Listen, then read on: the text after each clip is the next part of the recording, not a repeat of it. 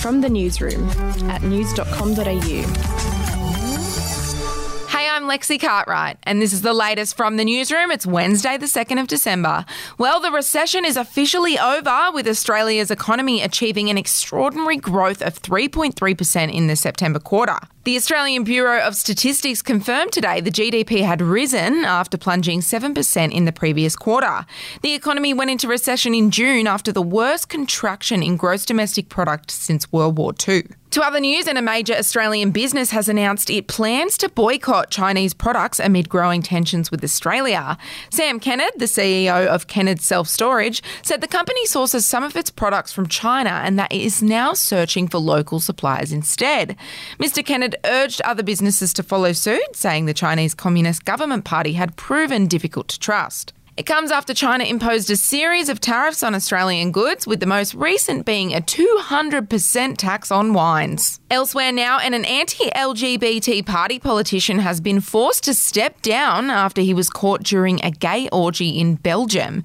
Jozef Sayer, one of the most divisive figures in Hungarian politics, was at the large party in Brussels and attempted to flee once police arrived. Now, the ultra-conservative politician was joined by about 20 other people, including 2 diplomats from the EU who were breaching coronavirus restrictions. Sayer said he deeply regretted violating restrictions and also apologised to his wife and family. We'll take a break.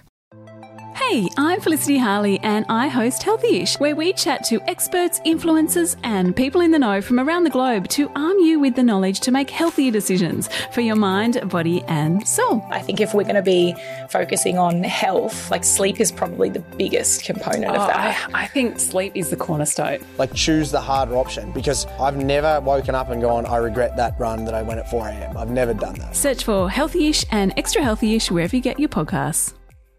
To entertainment news now, and Hugh Grant has addressed infamous reports he doesn't get along with any of his female co-stars.